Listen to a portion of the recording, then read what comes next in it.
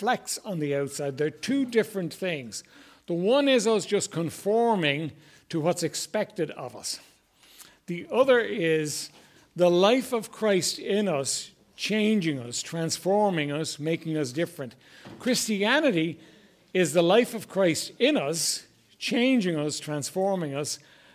Religion is us conforming to look like something on the outside, right? Eduardo, will you bring those up here? Has everybody in here got one? Okay, we need some more here, right? All right.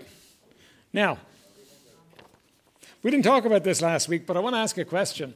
I want to see how you work out this one. What's my job as a pastor? Now, we're talking about specifically what we're actually looking at right now. We're not talking, because you can talk about all kinds of generalities here, but we're talking about specifically what we're looking at right now. What's my job as a pastor? To which? Preach the word. Yeah. To what end? What's the purpose of it? What? Well, now you see, this is a guy that's actually thinking. He's connecting up the dots and thinking, right, to transform us. How are you going to get transformed? Okay? Yes, that's the purpose. You see, the purpose of a pastor is not to answer all your questions and fix your problems. The purpose of a pastor is to actually help you connect to Jesus Christ so that you can abide in him and he does the transforming. All right, now we looked at something else last week. We talked about every one of us being a minister, didn't we? We talked about the pastor's job being to teach you and train you for the work of the ministry. So my job is to teach you and train you, bring you to the place where you can connect with Christ. Your job is to go out there and help other people to connect with Christ and bring them on in their relationship with God. Bring them into the place where they're actually walking with God and connected to him. All right, so my job, the church's job, is to equip the saints for the work of the ministry, and that's the work of the ministry. The work of the ministry is not you going out there and getting people to be like you. The work of the ministry is you and I going out there, speaking to people, and them connecting with Jesus, and Jesus does the changing. Right? It's completely different than religion.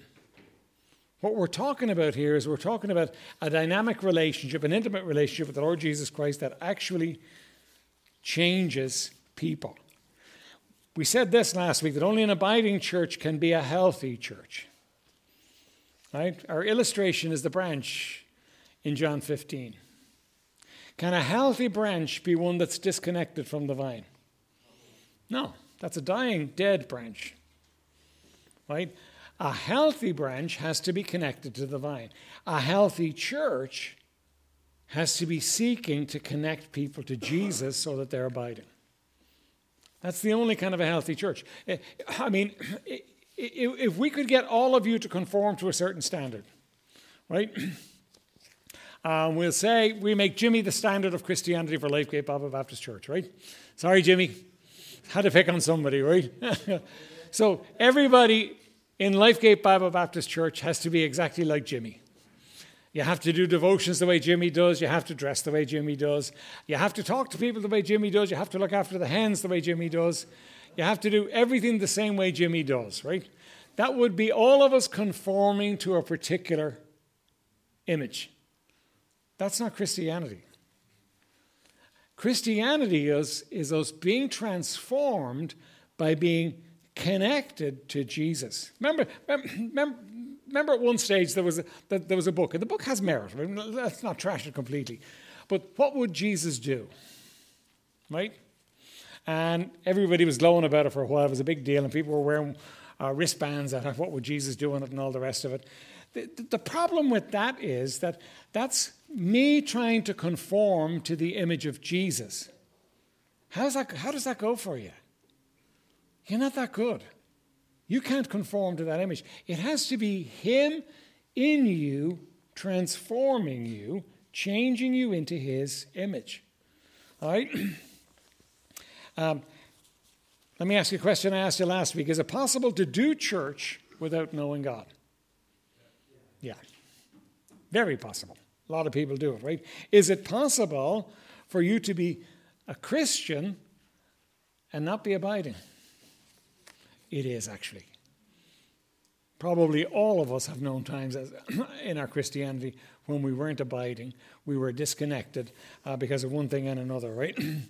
And confirmation is dealing with the physical symptoms without ever addressing the root cause of the problem. If the root is intact, the symptoms will never fully be healed. Right? You see, so here's what happens. People come along and they get enthralled by Christianity and they decide, I want to be a Christian. And so they decide that they're going to live the Christian way, they're going to do the Christian things, and they conform. And then one day you look at them and they're back living the way they lived before. When you get transformed, something different happens. Conforming is you trying to live the Christian life. You trying to do your best at it. You giving it your best shot. That's what transforming is, when God transforms you from the inside. And it's not that it's easy, but it's not a labor now to be a Christian. Somebody who's being transformed from the inside out is living in such a way that Christianity is actually a blessing to them. And it's enjoyable. It's not something that you're forced to do or you have to do. There's a sweetness about it. And then we talked about our two friends, the Pharisee and the publican, didn't we? And we looked at those two poor guys, and we had a lot to say about them because you studied them out last week. But let me just add a couple of things to it, right? Behavior modification works around our sin nature, but it doesn't fix the problem, our hearts. We try to rearrange the flesh's success to rule our lives, and it produces one of two results. The first result is that of pride. That was the Pharisee. He had conformed to the outward standard of what a good Jew should be. His heart was not changed. So he could stand up the front of the synagogue and he could say, oh, I thank you that I'm such a good man, and I don't do the bad things, and I do the good things, and I'm not like him. And you see, conforming produces pride. It brings us to that place where we're proud. And so he was quick to condemn other people because of that. The second result that external conforming will produce is condemnation. Right? So what's he doing? He's condemning others. You see, if you can do it by yourself in your power and somebody else is not doing it, you're saying, what's wrong with you? Straighten up, fly straight. Get it together. Be like me. And you're condemning other people. How does that go? Have you ever been condemned by somebody else? Have you ever had somebody else judge you harshly and just kind of look down their noses at you and tell you to get straightened out as far as your Christianity was concerned? How'd that go for you? Did that make you say, I want to be a better Christian from now on? No, that had you going out the door, hadn't it? I think this poor publican, if it was just about the Pharisee and God hadn't stepped into it, he was gone. Because the guy was condemning him, and you can always sense when somebody's condemning you. Condemnation doesn't help. I mean, I hope that because you're saved and you've walked with God for a number of years, you're changed, you're different. What that means is some of the things you used to do, you don't do anymore. Some of the things that you were kind of caught up on are not happening in your life anymore. But you need to remember and understand there are tables, Caroline, if you want to come up to one. And there's even pens at this table. Johnny left them for you. Right? You can sit whatever table you like, right? But I hope you also remember this, that you're not changed because you became a good person. You're changed because you met someone good, the Lord Jesus Christ. And he's working in you and changing you. That produces humility. That makes you humble. You're not looking down your nose at anybody else then. You're trying to show somebody else where to find the bread that you found for nothing. Right? So our goal ought to be to see other people connected to Christ and transformed. Now, what are the problems with that? What are the problems with that? Let me tell you what some of the problems with that are for a leader, right? If I can get you guys all to conform to a certain standard, then it looks like, on the outside at least, like I'm winning the war. You know, I can show you off. I can say, look, here they all do the same things. They all look the same. Getting people to transform because they know Jesus Christ is messy. Because it happens at all different levels and all different speeds. And somebody gets it and goes with it and runs with it, and somebody else takes a long time to get it. And it's just messy. Yeah, and real Christianity can be a messy business. It's not something where we kind of get it, oh yeah, and we go flying. We kind of go zigzag in and out, and we get something, and then we lose it, and we begin to move around. Move on ahead. But you don't just get it and go for it. But what happens is real Christianity allows somebody to fail and get back up again. Conforming, when you fail, you're condemned. You had your chance. And by the way, the enemy is a great condemner. He loves to sit on your shoulder and say, yeah, well, you had every chance and you blew it. Look, they let you into the men's home and you went back on drugs. Therefore, you know what? You're a waste of space. You don't deserve another chance. You're gone. You got saved out of sin and the muck of sin and you went back to it. You know what? You don't deserve a second chance. What does Jesus say, though? You do? Not that you deserve it, but he's going to give you a second chance and a third chance. If I confess my sin, he is faithful and just to forgive my sin and to cleanse me from all unrighteousness. Now, how many times do you think he will confess? He will accept my confession. How many times did he say to Peter when Peter said to him? Yeah, 70 times 7. An infinite number of times. Now look, I don't want to fail an infinite number of times. Neither do you. That's not the goal. That's not the aim of it. But the point of it is that if you do, he will take you back. Right? And the problem is, why do we fail, folks? Why does a Christian fail? Why does a Christian get it wrong? Somebody tell us. Somebody here must have gotten it wrong at some point in their lives after they were saved. Why did you fail? Because I'm human. Because you're human? Yeah. And what happens? You know, I think almost everybody who's genuinely saved experiences a moment of, whoa. And stuff that was a problem is no longer a problem. I think that's real. For all, you know, I think that comes with getting saved. But what happens? How does somebody go back and do the same stupid thing again? But they want it. They want to? Okay. Let's say it's smoking. I've known a lot of people do this, right? Somebody gets saved, and in that initial flush of holiness, of love for God, of just his life in them, they give up smoking, they walk away from it, they've been trying to do it for years, and all of a sudden they did it, and it's gone in their lives. Anybody here experienced that? All right, so some of you have experienced, it's gone, it's just good night. Don't even want them anymore. Right? Now, why would somebody go back to smoking after that? Rolly? Aha, that's always the problem. You start relying on your own strength. Here's what happens. And again, this I think is very common to all of us. You know, you get saved, you get this whoosh of the power of God working in your life. You think, whoa, that's amazing. I couldn't do that.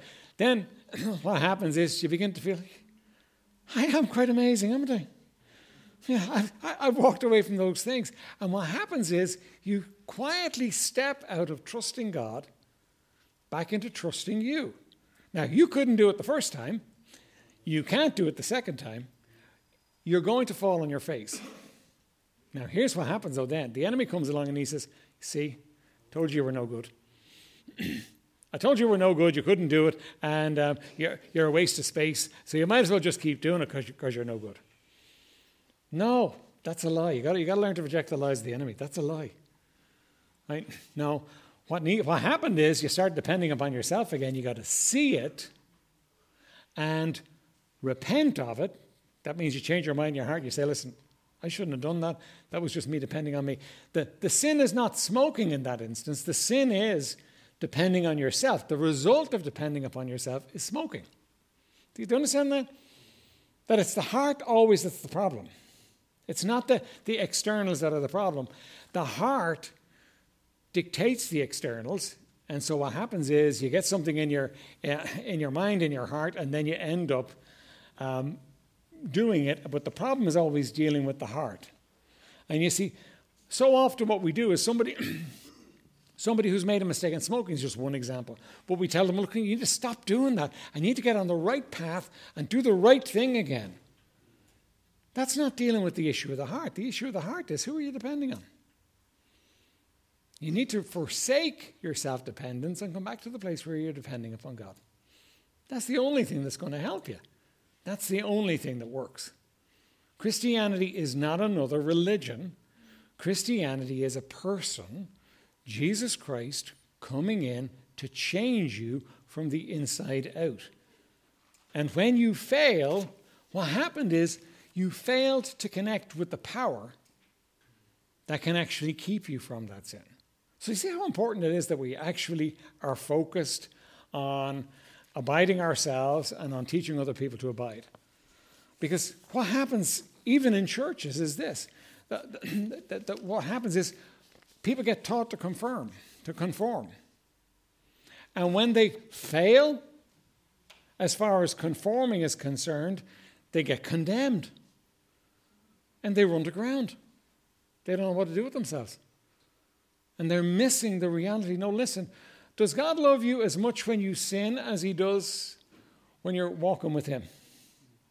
Yeah, he can't love you more. Now, understand this. The manifestation of his love to somebody who's going their own way and doing their own thing is going to be completely different than the manifestation of his love to somebody who's walking with him. Understand that. God is no fool. He's not going to bless sin. He's never going to do that. There's going to be difficulty for you, but not difficulty because he hates you and he's bent out of shape with you and he wants to give you a slap across the side of the head. Difficulty because he loves you and he wants you to come back to the right place. He wants you to bring you back to the right place. Remember, when it comes to being committed in a relationship, you have never had anybody more committed in a relationship to you than Jesus Christ is. He's much more committed than you are.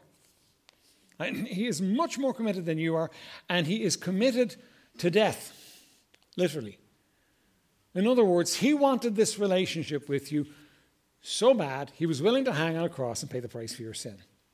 He's all in, if you like. And he's not withdrawing from it. So we need to get off the idea of conforming and come back to the idea of, no, I need to be transformed by what he's doing in my life. Okay, so now, somebody read for me 2 Corinthians 3:17 and 18.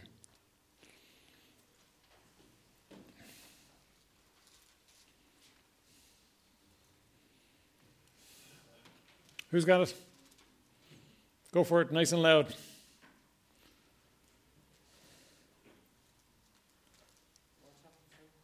It is 2 Corinthians 3:17 and 18. Yeah, go for it. Now the Lord is that Spirit, and where the Spirit of the Lord is, there is liberty. But we all, with open face, beholding as in a glass the glory of the Lord, are changed into the same image from glory to glory, even as by the Spirit of the Lord. Okay, so that's talking about transformation there, right? What's happening is that as you look into the face of the Lord, you're being transformed. You're being changed, right? That when you're looking at it. Now, here's the thing. Sometimes we don't spend a lot of time looking into his face. Sometimes we avoid that. And the transformation process gets pretty slow when we do that. And as we're looking into him, when you look into a mirror, do you change? No. When you look into the Lord, do you change? Yeah. He's actually changing you. When you're looking into his face, what he's doing is he's changing you. That's why some of the things that have changed in your life, you never even set out to change. They just happened, didn't they? How many of you know that experience? You didn't even try to change the things. They just happened in your life. So something that was a problem for you just drifted away and was gone. You're saying, oh, I haven't done that in a long time, and I really don't have any desire to do that anymore. You see, what's happening there is you're being transformed as you gaze upon the Lord Jesus Christ. He is changing you, right? So what we need to do, though, is we need to understand the process, what's really happening here. I'm not changing myself by doing and doing and doing. That's religion. I'm changing myself by abiding, by looking into his face. What would that look like in practical terms in your life? Gazing into his face. What would it look like? You're just waving at me, right? What would that look like in practical terms? Gazing into his face. Think of it. See, anybody? Sure.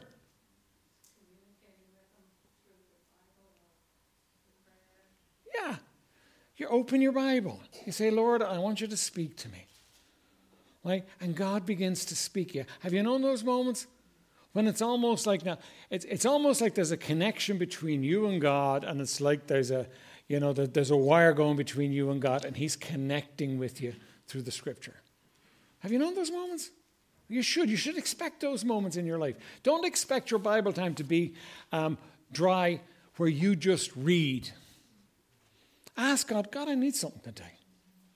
I need a connection with you. And in that moment where in the Bible something comes alive, that's God connecting with you. How many of you have done this? You had a burden. You had something that was really heavy on your heart, and so you started just talking to God about it. You poured out your heart to God about it. And as you're pouring out your heart to God, you can feel the burden lifting. Been there? Listen, that's you connecting with God, gazing into the face of God. You come to church on a Sunday morning and the Word of God is preached, and somehow it connects with you. That's you connecting with God. You're singing on a Sunday morning, and you're singing, and all of a sudden the tears rolling down your face. By the way, there's nothing wrong with that. Everything good about that. When a tear rolls down your face because you love the Lord Jesus. You might be able to explain it to a lot of people, but that doesn't matter. That's you gazing into the face of the Lord. You're connecting with him. You get into a prayer meeting and you just get lost in God. That's you connecting with God. Those are the precious times in our lives that actually help the transformation process. But remember we looked on Sunday at the disciples, and the disciples, Jesus said to them, 3 times he came out and he found them asleep. He said, yeah, the spirit is willing, but the flesh is weak. I know that one. Do you know that one? The spirit is willing, but the flesh is weak. Yeah, I know it does me good, but you know what? I'd sooner do something much easier than that.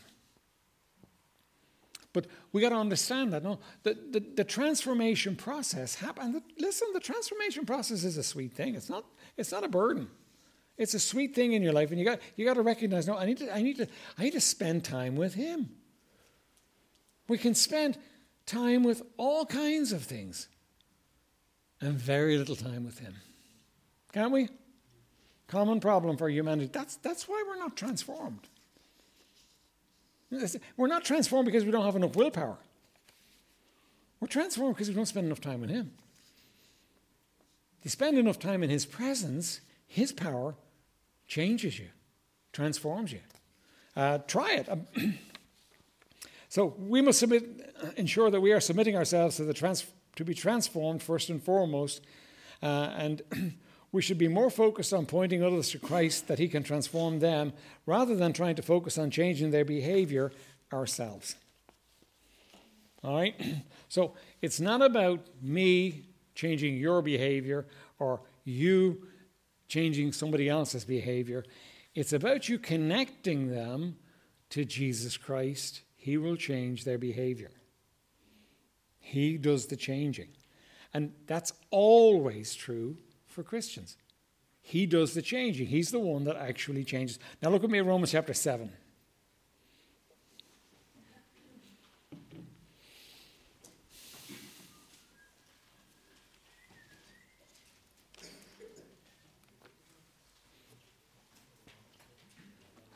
Romans 7, verse 15.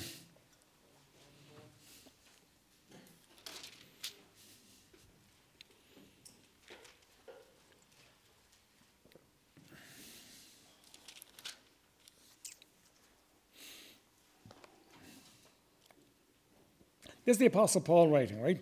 Now, Romans chapter 7 comes after Romans chapter 6. I know that's a surprise to you, right?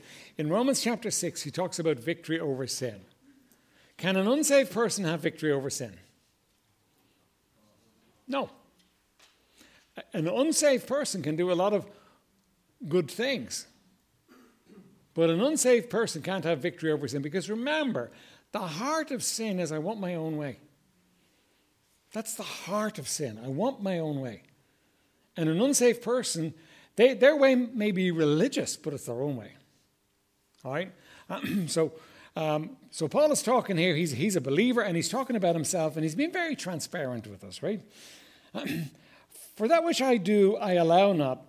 For what I would, that do I not. But what I hate, that do I. If then I do that which I would not, I consent unto the law that it is good. Right now, here's what he's talking about. I want to go walk in this direction and do this. I want to do right. I want to go to church. I want to read my Bible. I want to be right with God. I want to give up those sins and so on. I want to do the right thing before God. And that's what I want. But that's not what I do. You know, I find myself in bed on a Sunday morning when I should be in church. I find myself not reading my Bible the way I ought to. I find myself doing stuff I don't want to do. The good that I would, that what I want to do, I don't do, but the evil that I would not, that I do. Now then, verse 17, it is no more I that do it, but sin that dwelleth in me. And here's something that you got to understand and reckon on. You as a believer, right? You as a believer need to understand that you still have a sin nature. That's not that you're weird, you're different, you're not like everybody else. No, you still have a sin nature. So inside of you, you still have the capacity for sin. You have the desire for sin. It's still within you, right? That's there. So what you've got is you've got a new nature and an old nature that are in opposition to each other. And you're going to give in to one or the other of them. When you give in to the old nature, you're going to be like the old man. When you give in to the new nature, you're going to be like the new man, like Jesus Christ. And what Paul is saying is, like, it's still in me. So don't be surprised by that. That's real. You just don't have to give in to it anymore. All right? For I know that in me, that is in my flesh, dwelleth no good thing. For to will is present with me, but how to perform that which is good I find not. I want to do right. My flesh gets in the way. And in my flesh, there's no good thing. If I depend on my flesh, I'm always going to go wrong. My flesh is always going to take me the wrong direction. For the good that I would, I do not, but the evil that I would not, that I do. So can you see his problem here? He's torn up inside. I want to do right, the good. I want to do the good. But I'm not doing the good. I'm doing the wrong. Now, we can all identify with that at different points in our Christian lives, right? The good I want to do, I'm not doing. Now, if I do that I would not, it is no more I that do it, but sin that dwelleth in me. I find then a law that when I would do good, evil is present with me. Right? For I delight in the law of God after the inward man. Isn't that true for the believer? I delight in I think that's great. I think God's word is great. I think God's way is great. That's what I want. I want to walk with him. I want to go his direction. I delight in the law of God after the inward man.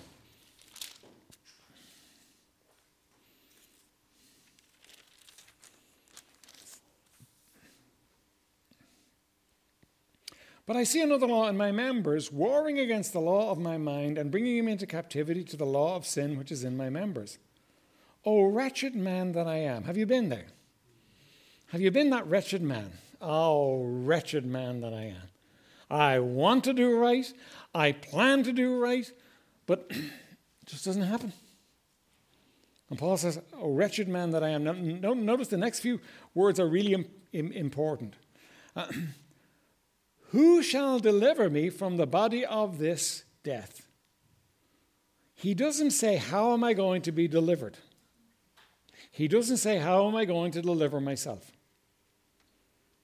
Because in his flesh dwelleth no good thing. Because in his flesh is the old man that's causing him trouble all the time. He doesn't say, how am I going to do it? He doesn't say, who, he says, who is going to deliver me? That's your answer. Your question and your answer is right there. Who's going to deliver me? I thank God through Christ Jesus our Lord. So then, with the mind, I myself serve the law of God, with the flesh, the law of sin. Now, we need to go into chapter 8 because this passage all goes together, right? There is therefore now no condemnation to them which are in Christ Jesus, who walk not after the flesh, but after the Spirit. For the law of the Spirit of life in Christ Jesus hath made me free from the law of sin and death. For what the law could not do, in that it was weak through the flesh, God, sending his own Son in the likeness of sinful flesh, and for sin, condemned sin in the flesh, that the righteousness of the law might be fulfilled in us who walk not after the flesh, but after the Spirit. A couple of things.